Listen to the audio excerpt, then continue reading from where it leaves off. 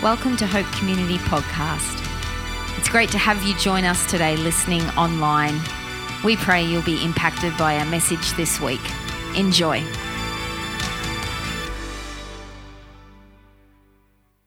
Two weeks ago, Pastor Dan was preaching about the Good Shepherd. That Good Shepherd who has 100 sheep, but one is lost. And so what does this Good Shepherd do? He goes out looking for the lost one, the one that's lost. Actually, that scripture is in Luke chapter 15. And in Luke chapter 15, the lost shepherd looking for the lost sheep is the first of three stories that Jesus told. The next story was about a woman who lost her coins. One of her coins. She had 10, she lost one, and she searched everywhere until she found it. The last story is a story about a father who'd lost a son. His youngest son had taken the inheritance and gone away, and he'd lost a son. But that's actually a story about two lost sons. But did you notice in those three stories, first the shepherd, then the mother looking for the coin, and then the father looking for his sons, that there's a picture of the Trinity there? The shepherd, Jesus is the Good Shepherd. We're going to look at more of that this morning. The woman, now the Holy Spirit is the Holy Spirit. It's spirit. It's not male or female always. But here, this mother is representing the Holy Spirit. And then the father who loves the son. We picked that picture? That's wonderful. In those stories, there's also four different types of lost that are being searched for. The first is the sheep who are part of the flock, and they're lost. Now, they know they're part of the flock, and they know that they're lost, but they don't know how to get from being lost to being found. And so what happens? The Good Shepherd goes out to rescue that sheep and bring it in. The second story of lostness, does a coin know it's lost? No. Totally oblivious. A coin. But still, God is looking for that lost. In the last story of lostness, it starts with the youngest son, who takes his inheritance, goes and wastes it all, and then finally when he's a pig pen, he says, I do not deserve my father's love, but I'm at least better there, so I'm going back. So he didn't even believe he deserved to be with the father. But that wasn't the father's heart, was it? The father welcomed him and blessed him. And then threw a great feast to say, my lost son is now welcome. And in all those stories, the shepherd, when he brings the sheep in, there's great rejoicing because the lost sheep is found. For the woman who found the coin, there's great rejoicing because that coin that was lost is now found. And for the father who had that prodigal son that was lost, when he comes back, he throws a great feast because the lost one was found. But did you know in those stories there's a fourth picture of lostness? Because that father had a younger son who was lost and is now found, but he also had an older son, his firstborn son. And he was lost too. He'd been with the father, but he never knew the father's heart. And when the father's throwing a party for the son, he's not interested at all. And so the story of lostness ends with the father, and I've got a picture there. Well, it's not of the real thing, but it's a representation of it, of the father outside, and the father is taking time with the firstborn son to plead with the firstborn son to understand his father's heart, both for the lost one who he's throwing a feast for, but also for the firstborn son who's never really got it. Now that's where the story ends. So we've got three that are great rejoicing, they're found and everyone's celebrating, and we've got this one son who at the end of the stories that Jesus told is still lost.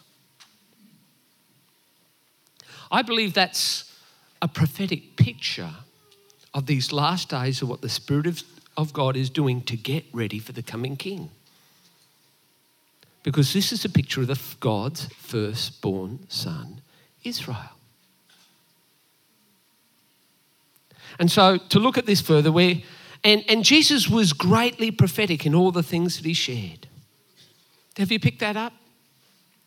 Right at the beginning of his ministry, his first disciples were coming to him. One was Nathanael, and he speaks to Nathanael, and he says something about Nathanael, and Nathanael says, "How do you know me?" And he says, "Oh, even before you came, even before you got the invitation to come and see me, I saw you sitting under a fig tree." Wow. So Jesus had these visions. Jesus had words of knowledge. The Samaritan woman, he was able to say, "Oh, well, you've had a few husbands, and the guy you're with now, he's not your husband." Wow. Jesus was very prophetic. He spoke many things, some that happened in his lifetime. He prophesied he was going to bring Lazarus back from the dead, and that's what he did. Some of them happened after he died. He prophesied that the temple would be destroyed, 70 AD. Decades after Jesus died, that happened. He prophesied that Israel will be taken out of the land in AD 120. The Romans came down, took all the Jews out of the land and sold the land and said, "No, this doesn't belong to the Jews anymore," and they named it Palestine. Jesus also did many prophetic acts. His baptism was a prophetic act. He was baptized. Now, what does baptize represent? Baptize represents being buried in the water and coming alive again. Well, Jesus was baptized as a prophetic act that looked towards his death and resurrection. And after he was baptized, the Holy Spirit came down upon him. A prophetic act talking about Pentecost. Jesus had a number of other prophetic acts. Went up onto the mountain and he met with Moses and Elijah. And if you read through Revelation 11, there's two witnesses and they come in the picture of Moses and Elijah. He was talking about the end times, and in many of his parables, he talked about the end times. The whole of Matthew 24 and 25 is about getting ready for the coming King. Jesus also had the prophetic act of cursing the fig tree, which represents Israel, because it didn't produce fruit. But then, and he does that in Matthew 21, and in Matthew 24 he says, if you want to know when it's time to get ready, watch the fig tree, which is a picture, leaves on the fig tree, which is watch Israel. So Israel is a key picture for this coming in. As Paul said in Romans 11, if their rejection meant the gospel went to all the world. Wow, that's a great blessing. Are you blessed by that? Amen. He said, what will their acceptance mean? Whoa! Life from the dead. Life from the dead. So let's come to the scriptures now, and we're going to see Jesus talking about himself as the Good Shepherd. We're going to read from John's Gospel, chapter 10.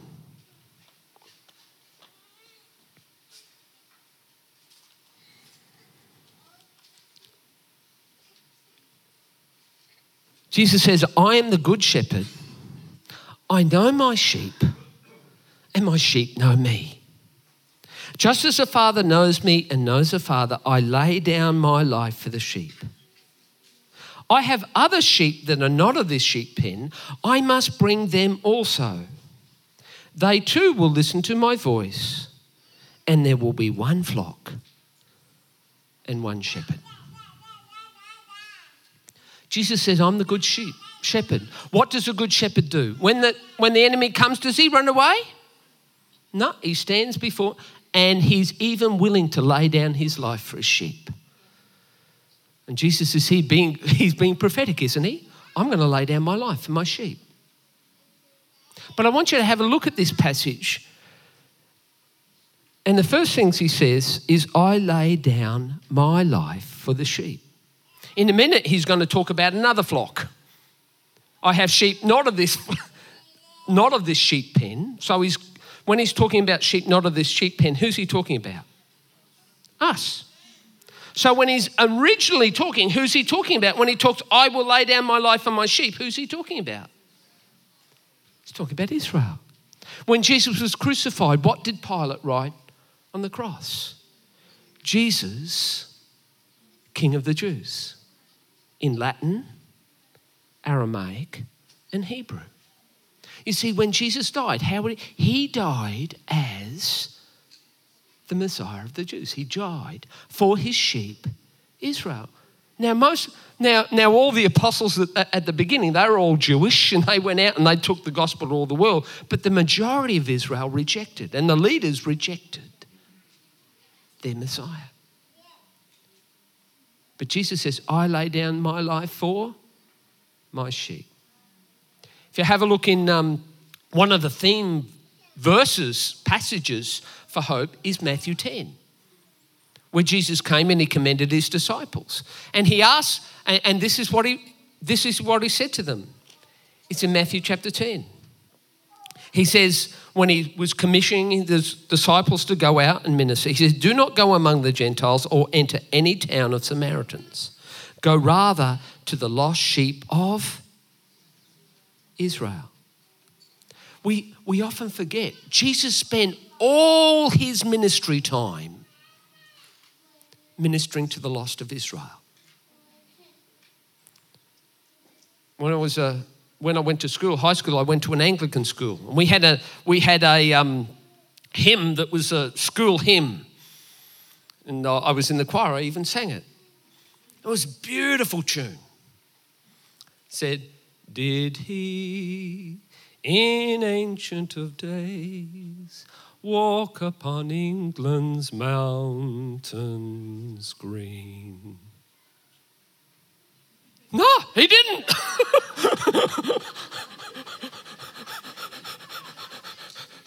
You missed it. No way.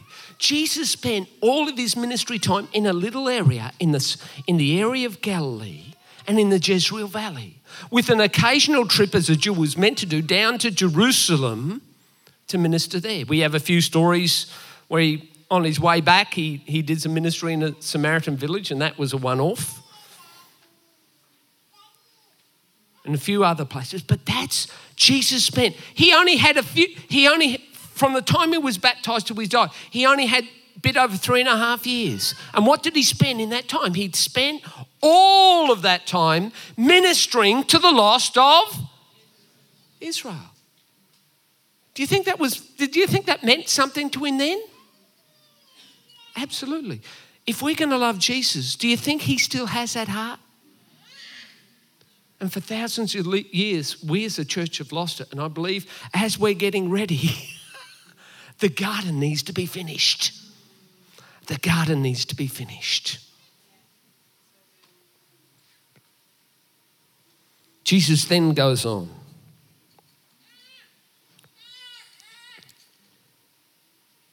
And he says, I have other sheep that are not of this sheep pen. Jesus, in his ministry, spent all the time with the Jews. But did he know it was going to go to the world? Yes, he did. When he came to Nazareth, his own town, said a prophet's not welcome in his own town, and they did reject him and sought to put him to death. And in a prophetic act, he showed that the Jews were going to reject him and he was going to die and then walk away alive. He walked, as they tried to kill him, he walked out. A prophetic act once again, displaying the cross, the death and the resurrection. But when he spoke to them, he spoke to them two words in that message, as well as saying that he was fulfilling Isaiah 60. He talked about Elijah who went to Zarephath. He said there was many widows in Israel, but Elijah went to the Gentiles. And then he said, and Naaman, there was many lepers in Elisha's time, but it was Naaman, the Gentile leper, that was healed. Jesus was prophetically once again picturing. He knew the gospel would go out to the nations. And in this passage here, talking about the Good Shepherd, he's talking about the sheep of the other pen. He's talking about church Israel. The gospel is going to go out to the nations. Jesus knew it. He understood it. He spoke of it. Just a little aside here, it says, and they too will know my voice. They too will listen to my voice. We're meant to hear and obey the Lord's word, aren't we? By the way, if I can put a little plug here, on the 16th of October, we have a prophetic school. And what that's really doing is trying to encourage people to step into the fullness of what our inheritance is in Jesus. And he said it earlier. He said, my sheep know my voice. And then they listen to it. Well, if you want to know more about knowing the voice of Jesus, listen to it, prophetic school coming. You need to be there. Amen?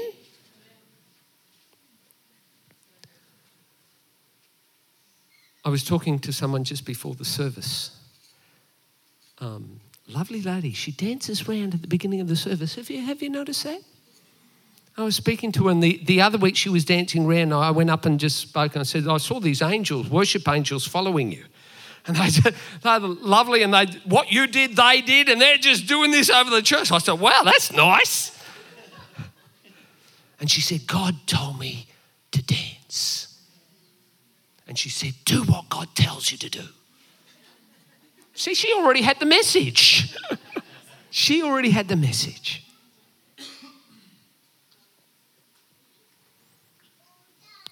Jesus then goes on to say, I must bring them also. So what he's talking about is I must bring the Gentiles, the sheep of the other pen, and then they will come and join in with what? The first flock. And then what does he say? And then there will be one flock and one Lord. You know, in church history, at first it started with they were all Jewish. All the apostles, they were Jewish. Day of Pentecost, the Holy Spirit came, poured out with power, and it was all Jewish people gathered for the Feast of Pentecost that received the Holy Spirit on that day. And if we look through the scriptures, Jesus had said it'll be start in Jerusalem, Judea, Samaria, and then the ends of the earth. And if we follow through the scripture period, the biblical record, we see that it explains how that began to happen. But this is Jesus saying, but at the end, and this is, I believe Jesus is being prophetic, at the end of the age, getting ready for the kingdom to come, Jesus is going to bring the Gentiles, the sheep of the other pen, and where's he going to do? He's going to bring them to the first flock, and then there will be one Lord and one kingdom. You know, in that gospel journey as it went out and the Jews weren't believing, the apostles and Paul went to the Jews too, and there was a number of Jews that believed, but eventually there was virtually no Jewish believers. And the church said, we don't need them anymore, and they kept on going. And the church began to split. You had Catholics and Orthodox, and you know, as we follow church history down, it's kept on splitting and splitting. Which, you know, there was the Catholic Church and the split, and the Protestants, and you know, and the evangelicals and the charismatics, and whichever look, it's. I think in South Korea alone, there's about 110 Presbyterian denominations. We're pretty good at splitting, aren't we? But Jesus is here talking about unity, and there shall be one Lord and one flock. Jesus prayed, John 15, Lord, I pray that they might be one, even as you and I are one. And I believe a secret weapon the Lord has kept for these last days is to bring the sheep from the other pen to join with the first flock, and then there will be one body. I believe that the key to unity amongst the body of Christ right throughout the world is to recapture that heart for Israel. To recapture that heart for Israel. I'd like to refer now to one of the other scriptures, key scriptures for hope, and it's from Ezekiel 37. Ezekiel 37 talks about the prophet Ezekiel, and he has this vision, and in this vision he sees this whole valley of dry bones. They're dead, they're gone, they're nothing. And the Spirit of the Lord speaks to Ezekiel and says, can these live? And I'm sure we all put up here. I know what I'd say, but I love the wisdom that this prophet Ezekiel says. Only you know, Lord. And then Ezekiel has to prophesy, and he prophesies to the bones. And what has to happen? These bones start to rattle. And they start to rattle and come together. And then flesh appears until finally this whole body's there. Flesh, skin, eyes, everything. But it's still dead. This is a prophecy of what God has done with Israel. They were taken out of the land. Thousands of years. Even the rabbis, the chiefs among them, we can never go back to Israel. We've been away too long. We've lost the land.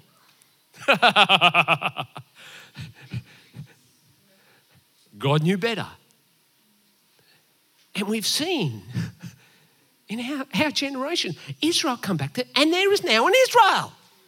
The Jews are living in the land. Man. And there is a messianic body that starts to grow up. Yes, there is. But the majority of Israel, have a guess what? They're still dead. God has brought them back together. But I've got the scripture here. This is what the Lord then says to Ezekiel. Says, Ezekiel, you've got to prophesy again. Then he said to me, prophesy to the breath. Prophesy, son of man, and say to it, this is what the sovereign Lord says. Come from the four winds, O breath, and breathe into these slain, that they may live. Ezekiel didn't prophesy to the breath, oh, just come, the breath being the spirit of the living God, come into this dead body and make it alive again. He had to prophesy to the breath to come where from? The four winds, which is really the four corners of the earth. This is to come where? From the sheep, not of the other pen, the Holy Spirit, to come from this other pen that the Lord has poured out, His Holy Spirit, and to come into and minister this breath of God into Israel, into the firstborn son, that they might live. I believe that's a commission for these days in which we're now living. And I believe as a church of God, we've got to pick it up. Now, what does that mean for us? I know, that's a big question, and we haven't even begun to start that question. But I'd like to take us a first step today. I'm going to invite the band if they'd like to come back and join us now. And I've got one more scripture, and it's Acts chapter 1. Jesus resurrected, he'd taken time with the disciples, and now he was about to ascend into heaven. And the disciples came to him and they said, are you going to restore to the kingdom to Israel at this time? And Jesus answered, it's not for you to know the times and dates the Father has set by his own authority. Jesus was complimenting their question. He's saying, that's going to happen. But it's not for you to know the times when that's going to happen. He then goes on, wait for me in Jerusalem until you receive power from on high, and then you'll be my witnesses in Jerusalem, Judea, Samaria, and to the ends of the earth. So once it gets out to the four winds, have a guess what? It's now time to come back.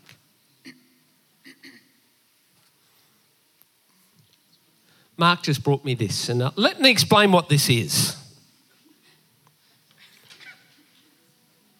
This was made by a Mongolian Christian who came to Jerusalem in 2017 at the invitation of the Messianic body, which is the Israel believers who believe that Jesus is the Messiah.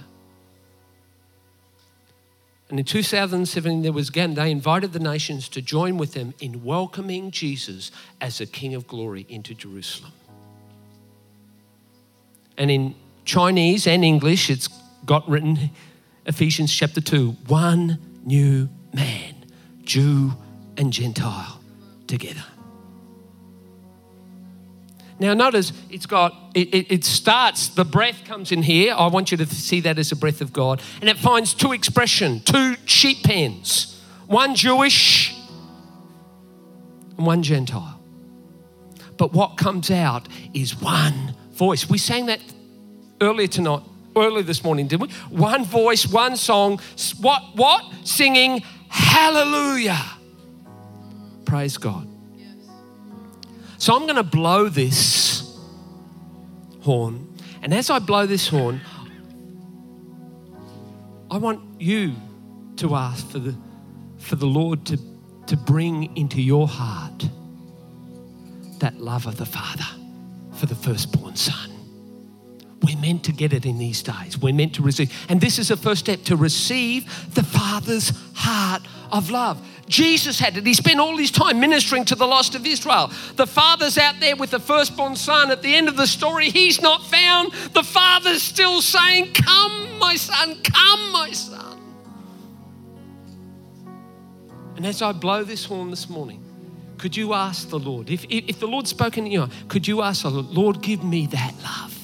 It's your love. Let your love become my love. And whatever that means, let it be so for this hour and day. Let's stand. We're going to sing, and I'm going to blow this trumpet, and then I'm going to invite us to be led to finish.